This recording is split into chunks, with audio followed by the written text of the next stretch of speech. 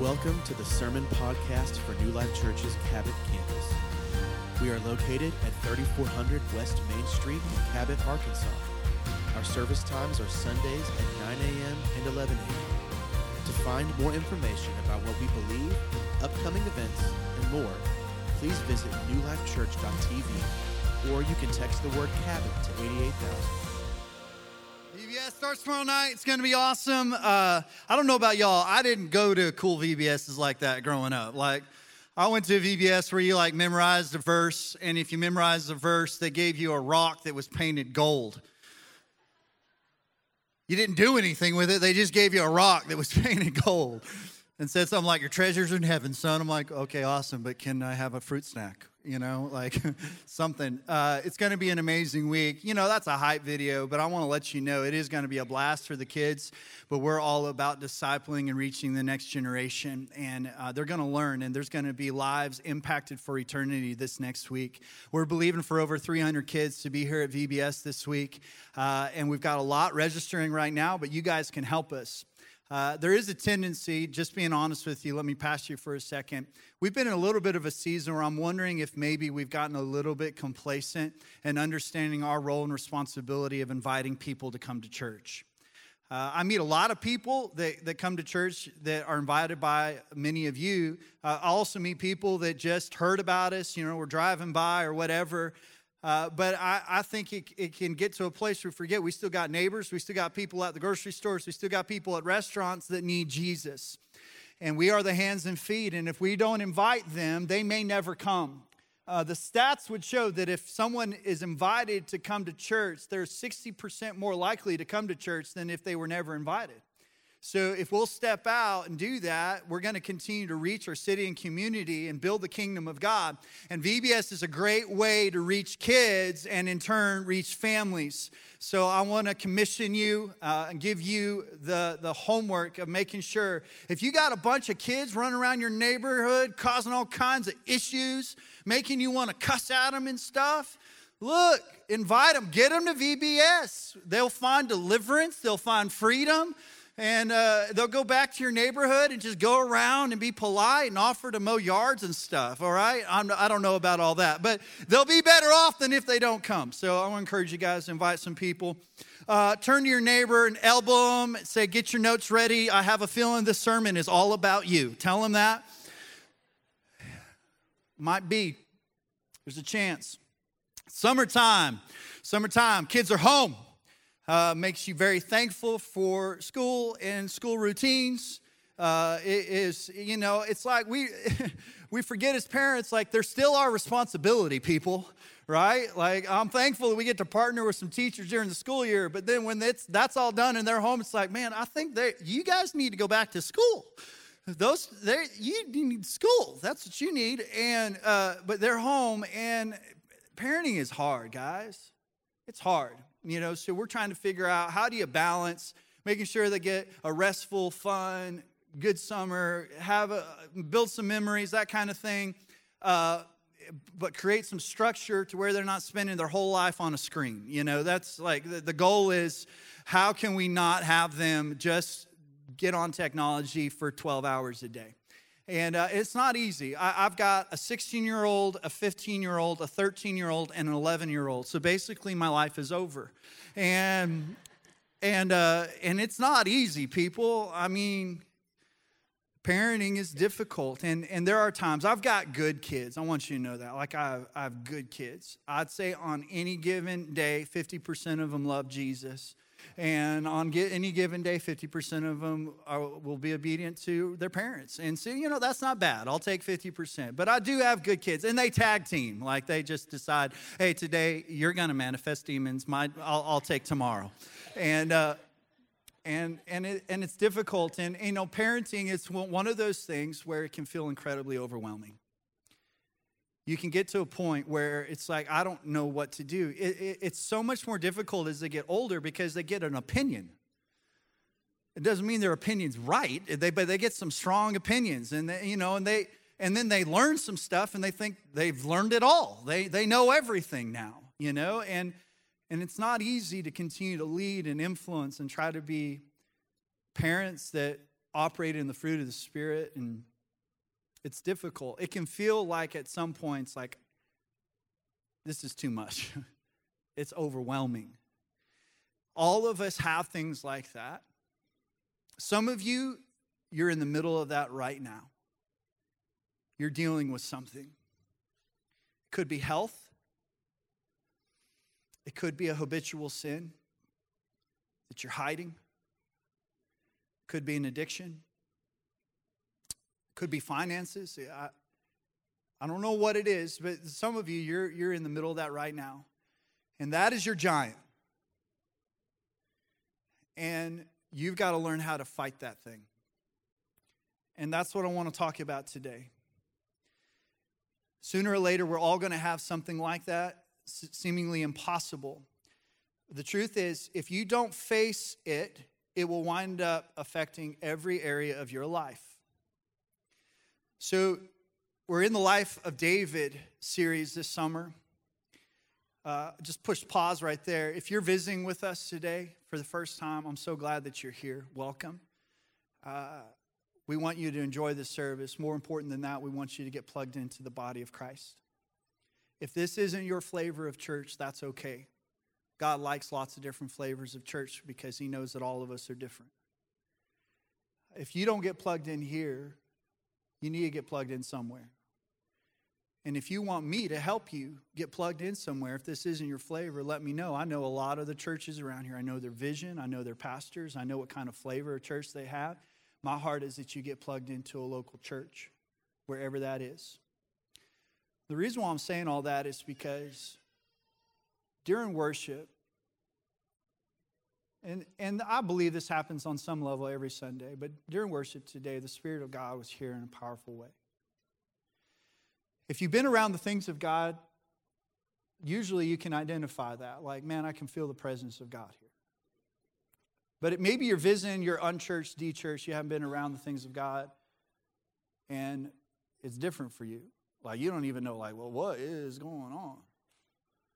Like, you can sense something's going on, but you don't know how to quantify it. You don't know how to qualify it. And then you can even see some people around you, like as we're worshiping, they look kind of weird. You know, it's like people rocking and raising their hands, and you may not be used to stuff like that. And that's okay. Just a simple explanation is this. The reason why people would express themselves during those songs like that is because God has impacted them in a powerful way, and sometimes the words of songs are just not enough. And these are demonstrations of surrender. These are demonstrations of honor and glory because he's worthy. And we believe that if you can go to some concert of some person that you will never have a personal relationship with and know every one of their songs, every lyric, and make a total fool out of yourself, being a fanboy or fangirl, you can come before the creator of the universe, your heavenly Father, and worship him with everything that you have. Because he is worthy. You never have to fight for people.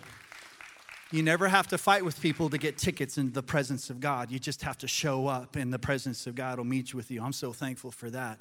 People are fighting over tickets to see some dude, and I'm just like, that don't seem right. It don't seem like you need to do that. You don't need to do that. So I just wanted to give some clarification. I just felt a little bit like, hey, the Holy Spirit just said, hey, just tell people why they're seeing what they're seeing. Experiencing what they're experiencing. We got a lot of church people in here. A lot of you know what's going on, but some of you may not. All right. David and Goliath, probably one of the most popular, most spoken on stories in the Bible. I would suggest that probably a lot of people who are agnostic, atheists, even people from other religions all around the world, they would be able to tell you this one story in the Bible.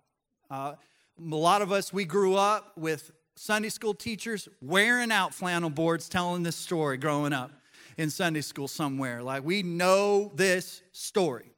And I don't want you to disengage just because you heard this story before.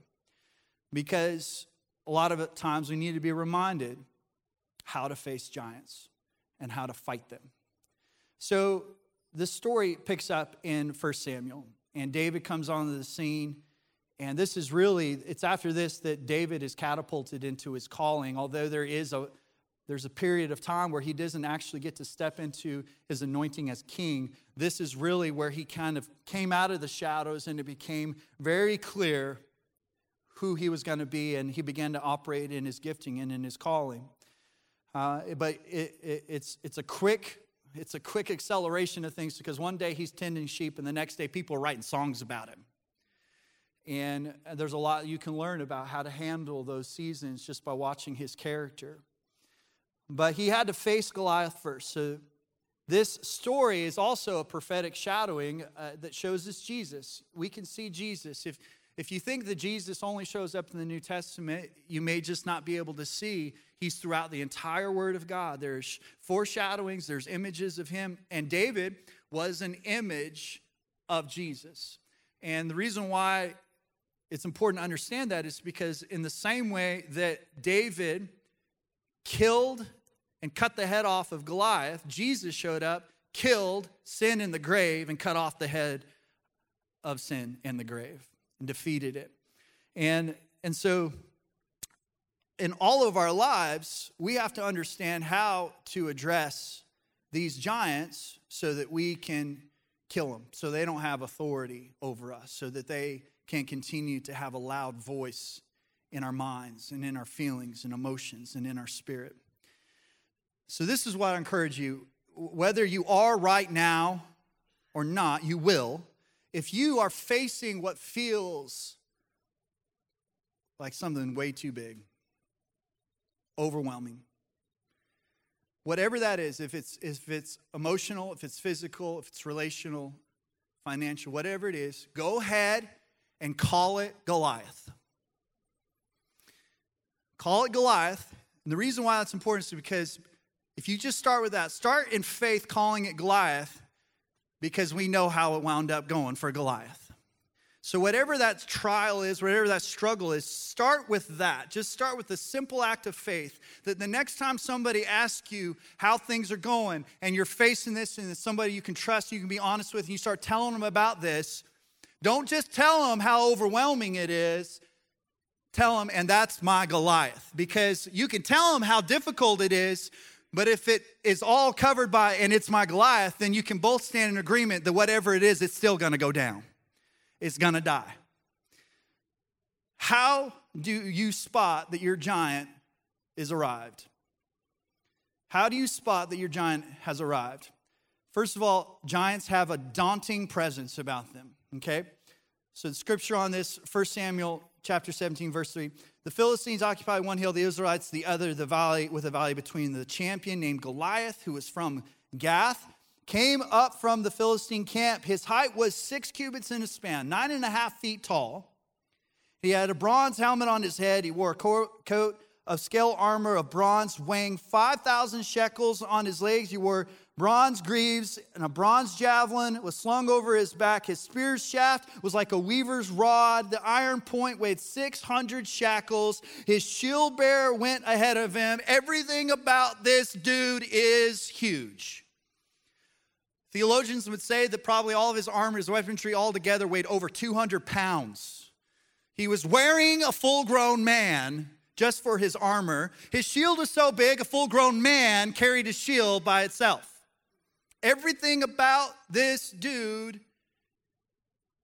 is overwhelming, daunting. Goliath stood and shouted at the ranks of Israel, "Why do you come out and line up for battle? Am I not a Philistine, and are you not the servants of Saul?" Right there is where you can identify the problem to start with. Why is he saying that they're the servants of Saul instead of servants of the mighty God? Somewhere along the line, they lost their identity. Choose a man to have him come down to me. If he's able to fight and kill me, then we will become your subjects. But if I overcome him and kill him, you will become our subjects and service. Then the Philistine said, "This day I defy the armies of Israel. Give me a man and let us fight each other." Everything about this dude, he's screaming, he's yelling. I'm sure it's incredibly intimidating. Everything describing him is hovering over them. I don't know if you've ever had like an actual person in your life that you felt this from, like just this huge, huge presence. My mom used to work for the San Antonio Spurs, and so I every once in a while I got to go to the games, and I get there early, and I get to see some of these players. You just have no idea watching on TV just how big these dudes are. Like, these are huge dudes. Like Tim Duncan, he's a large man. But I've also had some people in my life that tried to intimidate me using their size. I've shared that when I was younger, especially in middle school and junior high, I got picked on and bullied a lot. And one of the guys that was one of the bullies in my life, his name was Gabe. And Gabe was a big dude. I remember the first time when I got into 7th grade and he was in 8th grade. I remember the first time I saw this dude, I just assumed he was one of the maintenance workers at school. Like, he was over 6 foot tall, had a full beard, and I was like, oh, he looks like a, cool dude, And then I found out, no, he's in 8th grade. He got held back 3 years, I think. And so he's just a big dude, and he had some issues. How many of y'all know hurt people? And so he was a bully. I have a tendency to feel like a lot of bullies, they like to try to intimidate people, And so a lot of them, they use their size. And if they're a shorter bully, they've always got like a couple of cronies that are big guys that do the dirty work for them, And so, but I don't remember exactly what happened, but I got to school one morning and everybody said, hey, Gabe's out to get you. I'm like, what did I do to Gabe? I didn't do anything to Gabe. And they're like, well, I don't know what you did, but he's mad and he's going to be waiting for you after school and he's going to kill you. He's going to beat you up. And I was like, that doesn't sound good at all. And I remember that whole day. That's all I could think about, It's like, man, Gabe's waiting for me. He's waiting for me after school. Gabe's going to kill me. Gabe is Navajo. Gabe, he's going to scout me. Gabe is going to scout me after school. Like, this is going to happen. And I'm just thinking about this. Like, every other thought is about Gabe waiting for me to beat me up after school. I'll be in math. What's 80 times 70? A large man, big guy named Gabe. He's going to kill me. That's all I could think about. And it's the same thing with the giants in our life. If every fifth thought is about this thing that's overwhelming you, then that's one of the ways you can identify this is a giant. Could be a fear, could be an insecurity, could be a situation, a circumstance. But if that thing keeps coming up over and over again, and it's consuming bandwidth in your life, there's a good chance that's your giant. What has your giant been? An unfaithful spouse? An abusive relationship? An abusive parent? A terrible boss? A mean spiritual leader? A struggling kid? There's financial giants, career giants, health giants, addiction, or other sin giants. And you have to make the decision when these things present itself. Will you advance, will you freeze, or will you retreat? Because all of us have those choices when we're facing them. Another thing, giants affect feelings. Verse 11, on hearing the Philistines' words, Saul and all the Israelites were dismayed and terrified. Man, fear. Fear, that's one of the reasons why it's consuming your thoughts. If every fifth thought is this thing, it's usually centered around the fear of what it's going to do to you, how it's going to hurt your life. And it just keeps popping up over and over again. So I want to give you some of the strongest pastoral advice I can give you. Never make a decision based in fear. Ever. Ever. Don't ever make a decision based in fear. Fear is not from God. There is a fear of the Lord, which is about his reverence. It's about the awe of who God is. But the truth is, if you have true fear of the Lord, you can never fear anything else. Because you understand greater is he that is in you than he that is in the world. You just never waver in that. But when you make decisions in fear, it creates a stronghold in your life. Meaning that gives the enemy the ability to come in and establish his grip in a really strong way. And you're going to have to deal with that at some point. I find that most fears are irrational. And I find that typically what happens is You don't come out of the womb and have a fear about an insecurity in your life. Like, you don't come out of the womb and have these fears. Usually it just starts with small things. And almost every fear is learned. So that's a good parenting tip. You have to know that your kids are watching you. If you respond in fear, they're going to respond the same way. And usually they'll up it because your lowest standard will be the highest standard of the people you lead and influence. So let's just go to something silly. You freak out when you see a spider around your kids. Guess what? You just taught them. You just taught them. But to me, that's a silly one. But let's just talk about that, because people will let an insect, 1/1,000,000th their mass, dictate their life. You will leave a home because there's an insect in there. You will want to burn the thing to the ground if there's a snake or anything like that. And the truth is, there are a couple of spiders that if you get bit by them, you will get sick.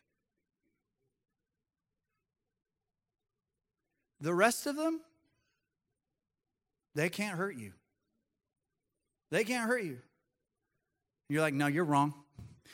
You're wrong. You are wrong. Have you seen a spider? They are scary looking. If you touch them, you die. If you touch them, you get too close to them, they will jump on your eyeball. And they will bite your eyeball, and you'll die. You'll die. They're going to lay eggs in your ear, and then they're going to hatch. And I'm helping all of you, right? The average human will swallow 8 spiders in their sleep over the course of their. So I just want to throw that out there. May you rest well. But the thing is, fears like that, the enemy uses, and whether you recognize or not, he's beginning to lay a foundation.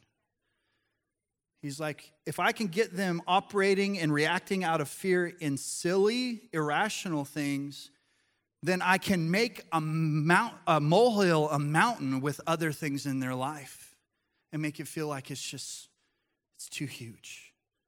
It's too huge. Also, giants hang around. For 40 days, the Philistine came forward every morning, every evening, and took his stand.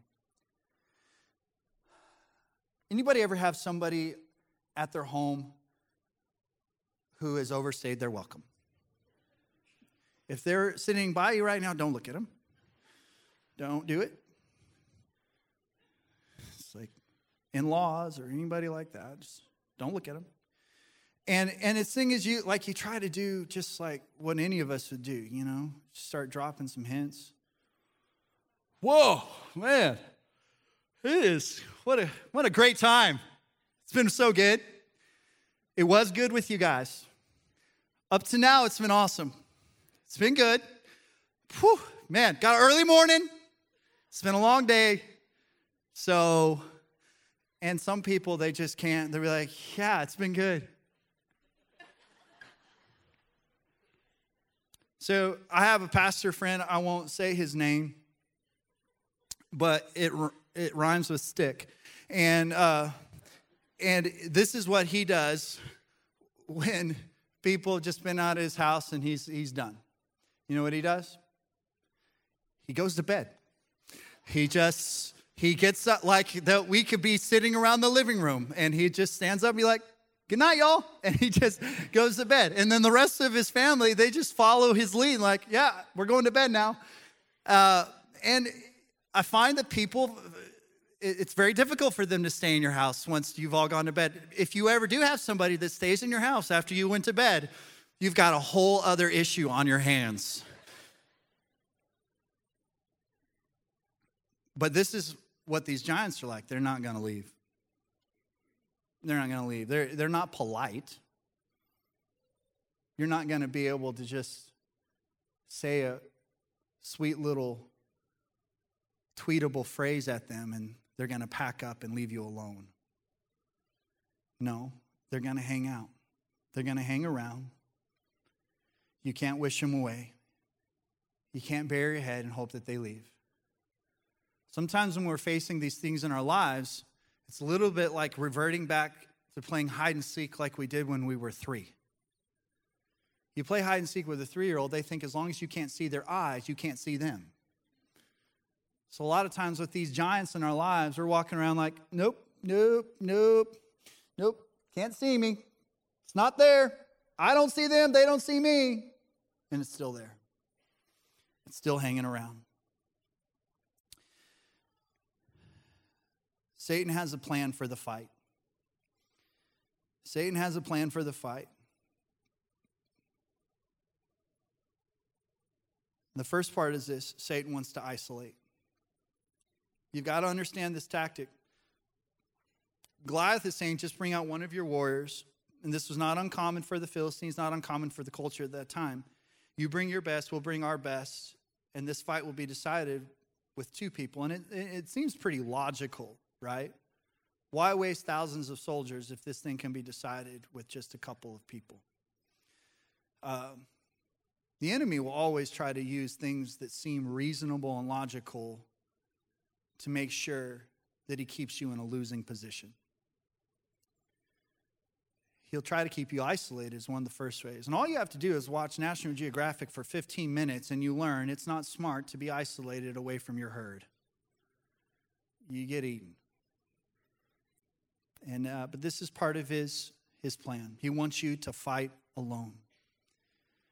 But God always meant for your battles to be a family affair, to be fought with your church family at least, with biblical community.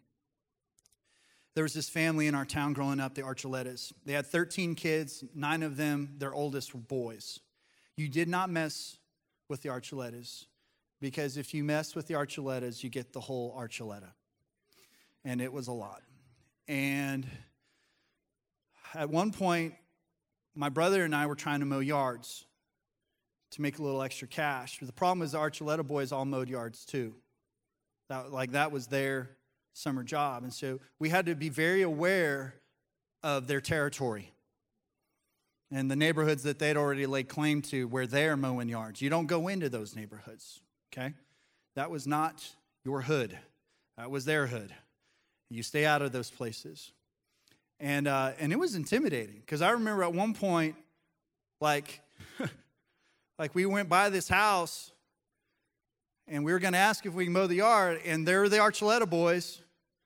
You know, they're like with their shears, like, I'm like, okay, we ain't doing this. Like, we're going to stay away from this. But here's the thing. You never mess with the Archuletas with anything. You just knew, like, that family had each other's backs. I mean, they didn't necessarily have the best reputation in town, but they were a tight family. You didn't mess with them. I think the enemy needs to know you don't mess with God's family. But you can make it very clear that you're connected to God's family.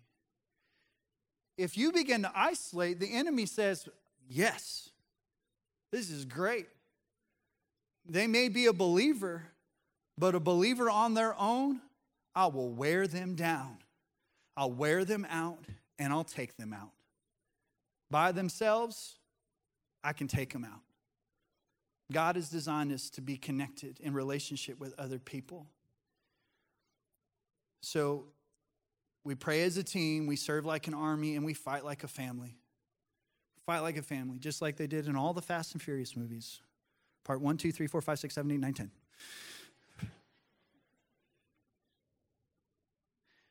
That being said, let me say this. We always say as a church, be authentic with everyone, be truly transparent with a few. Okay? Meaning you don't have to put every giant that you're facing in life on social media. It's not always wise for you to do that. But you need to have a group of people that you can trust, that you can go and fight the real fight with. Satan likes to isolate. Satan has an end goal in mind. The Philistines didn't want to just win this battle. This was in the hill country. If they could win the hill country, they had a strategic advantage. They could start taking territory after that until they took all of Israel. You have to know that the enemy is not just interested in that one area of your life where your giant is manifesting. A lot of times we try to compartmentalize. And we'll say, well, I mean, it's just my health or finances or just my job or just this little addiction. I've got this. I can quit anytime I want. Or this secret sin. No, he doesn't just want that. He wants your mind. He wants your feelings. He wants your actions. And he wants all those things to begin to affect every relationship. He wants to destroy your marriage if you're married. He wants to destroy your kids if he can destroy your kids. And by the way, he works in generations. He wants to get your grandkids. He wants to get your great-grandkids. And if you don't deal with them, he's not interested in just taking one part of it. He has come to kill, steal, and destroy everything. You have to understand, he's got an end goal. He's coming after your life. We know David destroyed Goliath. Hit him with a stone, knocked him down, cut his head off, bat flip, mic drop. But how? How do you fight your giant? First of all, you got to see the fight with spiritual eyes. See the fight with spiritual eyes. There are a lot of giants that may be manifesting in the natural that are presenting themselves in a way that feels very real. Especially health. When you start seeing it and feeling it with your finances, yes, they are all manifesting in the natural. But you have to understand that you don't wrestle against flesh and blood. You got to take the fight to the real enemy first, and that's in the spiritual. Because if you don't deal with the enemy in the spiritual, then he will definitely beat you in the natural. He'll get you. So you got to see this whole thing with spiritual eyes. How did David see it? As he was talking with them, Goliath the Philistine, the champion from Gath, stepped out from his lines, shouted his usual defiance, and David heard it. Whenever the Israelites saw the men, they fled from him in great fear. Can you just picture this? You got a bunch of grown men, soldiers, standing around. As soon as Goliath comes out and starts talking, they're diving into tents. There's that much fear around these guys that David saw that, and he asked the men standing near him, what will be done for the man who kills this Philistine, removes this disgrace from Israel? Who is this uncircumcised Philistine that he should defy the armies of the living God? Bringing that smoke. Do you see the difference between how David was seeing the situation and everybody else that had been around that? Because the army's like, man, he's like 9.5 feet tall, and we've estimated how much his armor weighs. His spear, my wife does a lot of weaving. His spear looks like a weaver's rod, and he's really loud. He's got the deepest voice I've ever heard in my life. He's like a professional cusser. Everything about this guy is intimidating. And even David's brothers, who were supposed to be these studs, right? But they've all been sitting around, being influenced, talking about it, sharing their fear, sharing how discouraged they are. But David had been hanging out in a field in the presence of his God. Not that he wasn't facing stuff, but he'd been spending his time around the presence of God. I promise you, you would much rather hang out in the fields of your Lord than in the courts of man's opinion. Because people will always have a tendency to tend towards fear and be given over to it and let their decisions be driven by it. When David is just in a different headspace, he's like, no, what is going on?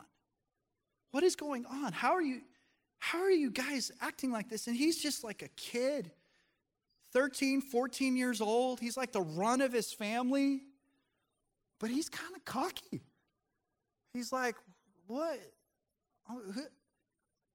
Not that it matters too much, but what am I going to get when I take this dude out? Like, what's going on? And I find that a lot of teenagers are kind of like this, all right? If you're a teenager in here, I just want to let you know, I'm not trying to dog on you at all, but you got a little bit of irrational cockiness about you.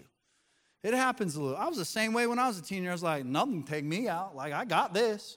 You see this manifest in the gym, all right? Because these dudes will show up, teenage dudes, and let's just be honest, if they turn sideways and stick out their tongue, they look a little bit like a zipper. All right? So, but they'll walk, So, me and my bros are here. We're going to lift the whole gym. There's not enough weight in here for how much we're going to lift. Do me a favor, put a couple 25s on both sides over there. It's going to warm up a little bit. And they're wearing these shirts.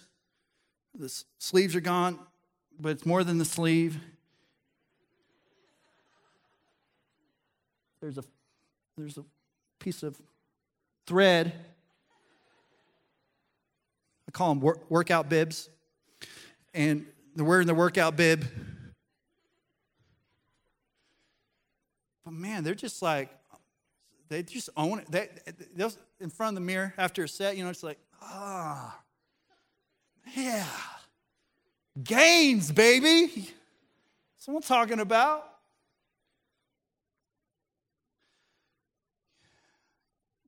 The truth is, when you know who you are in Christ, you should have a little bit of cockiness about you. That when you sense the enemy coming against you, you're like, please, you're defeated already. You're a defeated foe. I fight from a place of victory already. I'm just going to tell you what's true. It's not because of me, it's because Jesus did the work. You're done. It's over. When you face your Goliath and you see him the way that God sees him, already defeated, you also have to see yourself the way that God sees you, more than an overcomer by the blood of the Lamb and the word of your testimony. And you've got to be able to say that is not of God, with God, from God, or for God, so it's going down. Also, fight with the right weapons. So I'm just going to summarize the scripture. Basically, David goes to Saul, who is supposed to be the guy stepping up. But he had already turned his back on God. He's dealing with demons. He's discouraged. And David goes to him and he says, hey, I want to go face this guy. And Saul's like, please, child. David has been training to be a soldier since he was 3 months old. You're a shepherd. This is not going to work. So then David, what he starts doing is he starts telling him his testimony. And he says, yeah, but when I was tending my father's sheep, a bear came, done. A lion came, over. I think I can do this. And here's the thing, he convinces Saul. Saul's like, you know what? I think this is a great idea. That just shows how far Saul had gotten from actually walking in his calling. Okay? But then Saul's like, all right, but if you're going to do this, you got to have the right outfit. If you're going to go fight Saul, so he tries to put his armor on, which is dumb because we know in Scripture, Saul was head and shoulders above the rest of the men. That's the reason why man picked Saul, because he was tall and handsome and strong. And so there's no way that his armor is going to fit runt David. But he tries anyway, puts all this stuff on. David's like, I appreciate it, but nah, this is not going to work. I know what I need. I know what God has called me. I know what he has gifted me with. I'm not going to put on somebody else's calling. I'm not going to put on somebody else's anointing. I'm not going to try to wear somebody else's gifting because it is ill-fitting. I'm going to put on what I know God has given me, because that's how I'm going to defeat the giant, by just being who God has called me, gifted me, and created me to be. And you got to know that for you too. When you start putting on other people's armor, or what they want to try to put on you, or what they're suggesting you need to be, or you compare, or you let other people try to project their expectations, you're not going to be able to fight the fight that's coming. You'll be ill-equipped. It'll be burdensome. You won't be able to move spiritually. You just got to use what God has already called you, gifted you, and equipped you with. Then you'll be able to defeat it. And that's what David did. He went down. He's like, okay, I'm going to get 5 stones. Most theologians believe that he got 5 stones not because he thought he was a bad shot. He got 5 stones because he knew Goliath had 4 brothers. And he's like, I'm just going to go ahead and get enough ammo to take care of this whole mess. I'm not just going to wait there. I'm just going to go ahead because he knew, look, if God lets me miss on the first one, it's over. It's done. Okay? And then he goes and he fights Goliath and he beats him. But he fights him as a shepherd.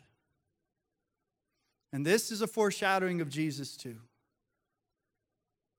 He fights as a shepherd defending his sheep. And that's what Jesus did for us.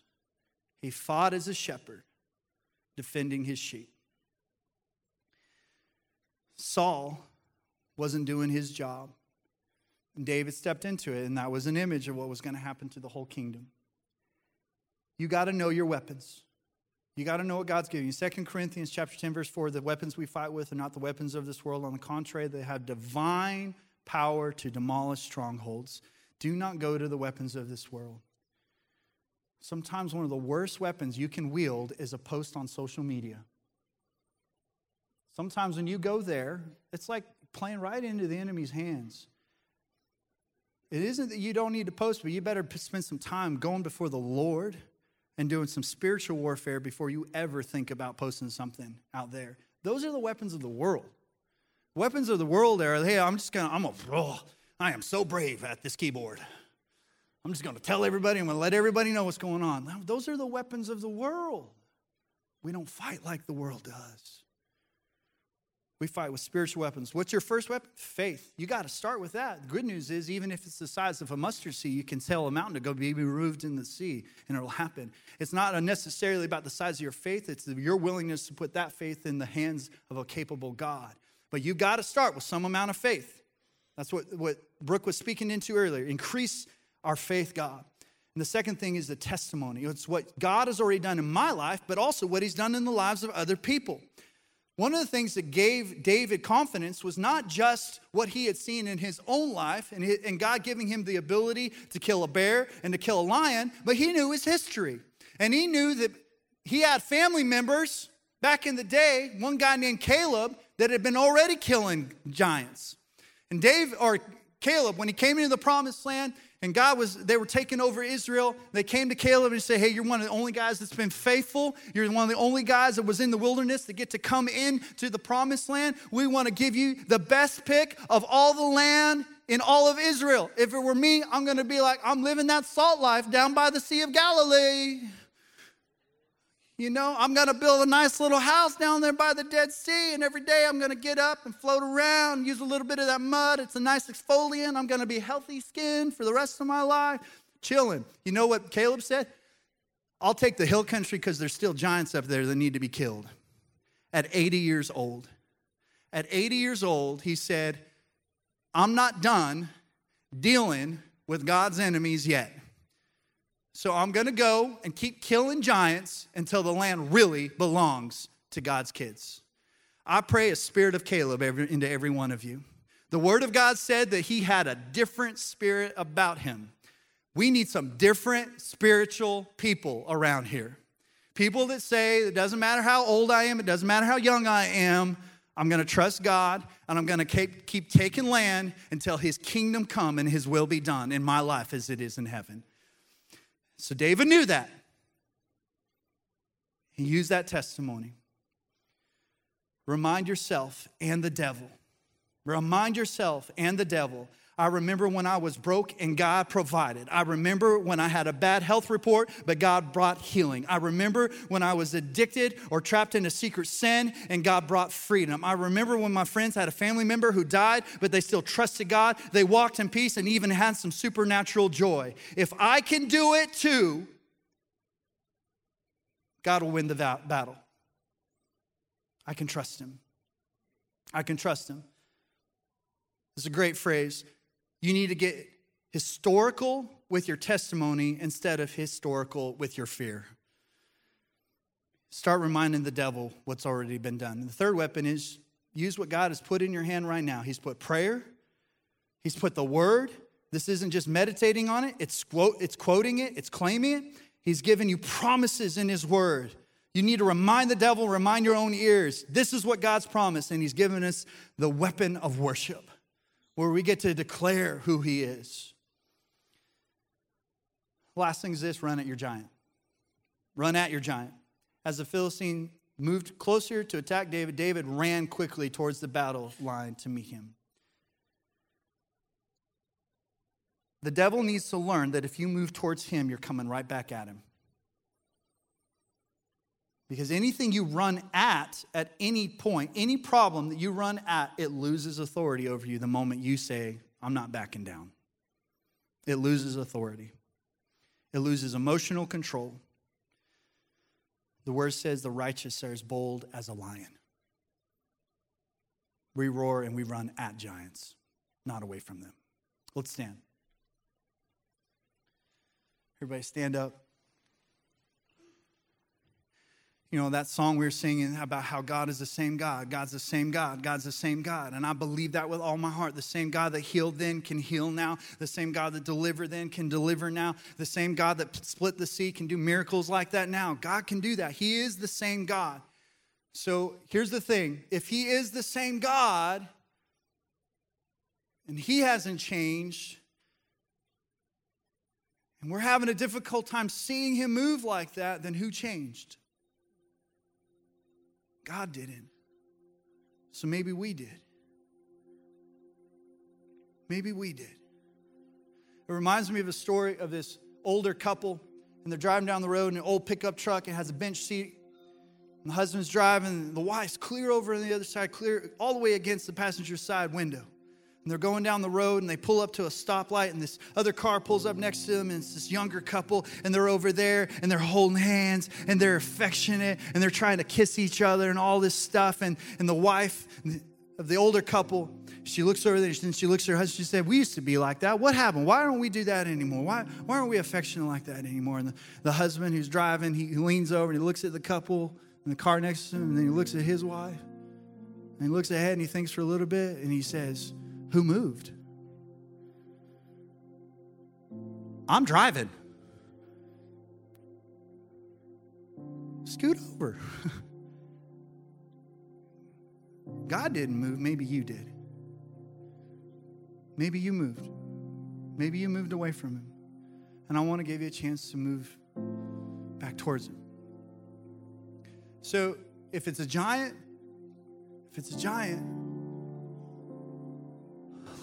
let's start the fight in the right spot. It's spiritual. And if there's any person in this room, you've been dealing with a giant, I want to give you a chance to move towards it. I want to give you a chance to say, I've been a little frozen. I've been trying to avoid it. I've been trying to ignore it. It's not going away. I want to give you a chance to symbolically say, I'm going to move towards it. I'm going to deal with it. I'm going to let God destroy it. And if that's you, whatever that giant is, emotional, physical, relational, financial, habitual sin, addiction, whatever it is, if you know that you need to deal with that giant, get out of your chair right now and come down here to the front and find one of our prayer team. Move. Don't hesitate. Don't let fear dictate you not coming down here right now. Welcome, guys. We love you. We're proud of you. The word says it's in your weakness that God's power is made perfect. If you really want God to show up, you may have to be vulnerable. You may have to show that you don't have it and you're going to need him. Come on down. If you sense somebody's trying to get around you, will you please get out of the way? Anybody else? Keep moving, even while I'm talking. Keep moving. Keep moving. If you're wondering, man, it's like, I got this big thing, but I don't know. It's not that big of a deal. They got other people probably a lot more serious, bigger thing. No. The Holy Spirit is telling you it's you. Just be obedient. Just be obedient. Okay, even as I'm talking, you can still come. And if they're busy, you just wait. We'll get you. But I want you to close your eyes, bow your heads. Everybody else, unless you're coming to the altar, I want you to close your eyes, bow your heads. Might be a couple people in here that you are away from God altogether.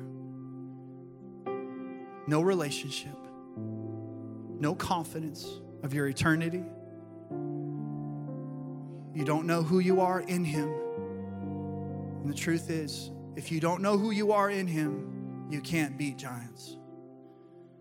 If you're here and you know that you're away from God, you need to call on him. You know you need a relationship with him. And you're distant from him.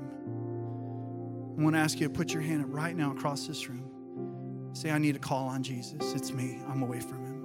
As soon as I see your hand, you can put it down. Raise it high, though. Everybody stand. It's a little more difficult for me to see. I need to call on Jesus as my Lord and Savior. I'm away from him. I need to come back to him. Okay. Hank, you got it. Anyone else? Yes, sir. Got it. Anyone else? I'm ready to call on Jesus. I'm tired of doing this on my own. I'm not strong enough. I don't have it. I've tried everything. Nothing's working. I'm ready to give up and surrender to Jesus. Anyone else? I need him. I'm ready to call on him as my Lord and Savior. Okay. Father God, I thank you for those couple of hands. I thank you, Lord, for anybody else that knows that you were telling them to raise their hand, but they had a difficult time in that moment. You see them, you know them, you see their heart. And I thank you for meeting with them right now. If you know you need to call on Jesus, your Lord and Savior, just say a simple prayer like this. Say, Jesus, I need you. I'm a sinner. I can't save myself. I believe that you died on the cross for my sin. I ask for your forgiveness. I ask for your forgiveness, and I repent. I turn away from living for myself. I turn away from living the way the world wants me to live, and I turn towards you. And I confess you as my Lord, and I confess you as my Savior today. I want to live for you for the rest of my life. Father God, I pray that you continue to move. I pray that if there's any person that's facing a giant in this room, that they wouldn't walk out of this place without drawing near to you in faith and believing that you've already overcome it. They just need to align themselves with you so that giant can be defeated.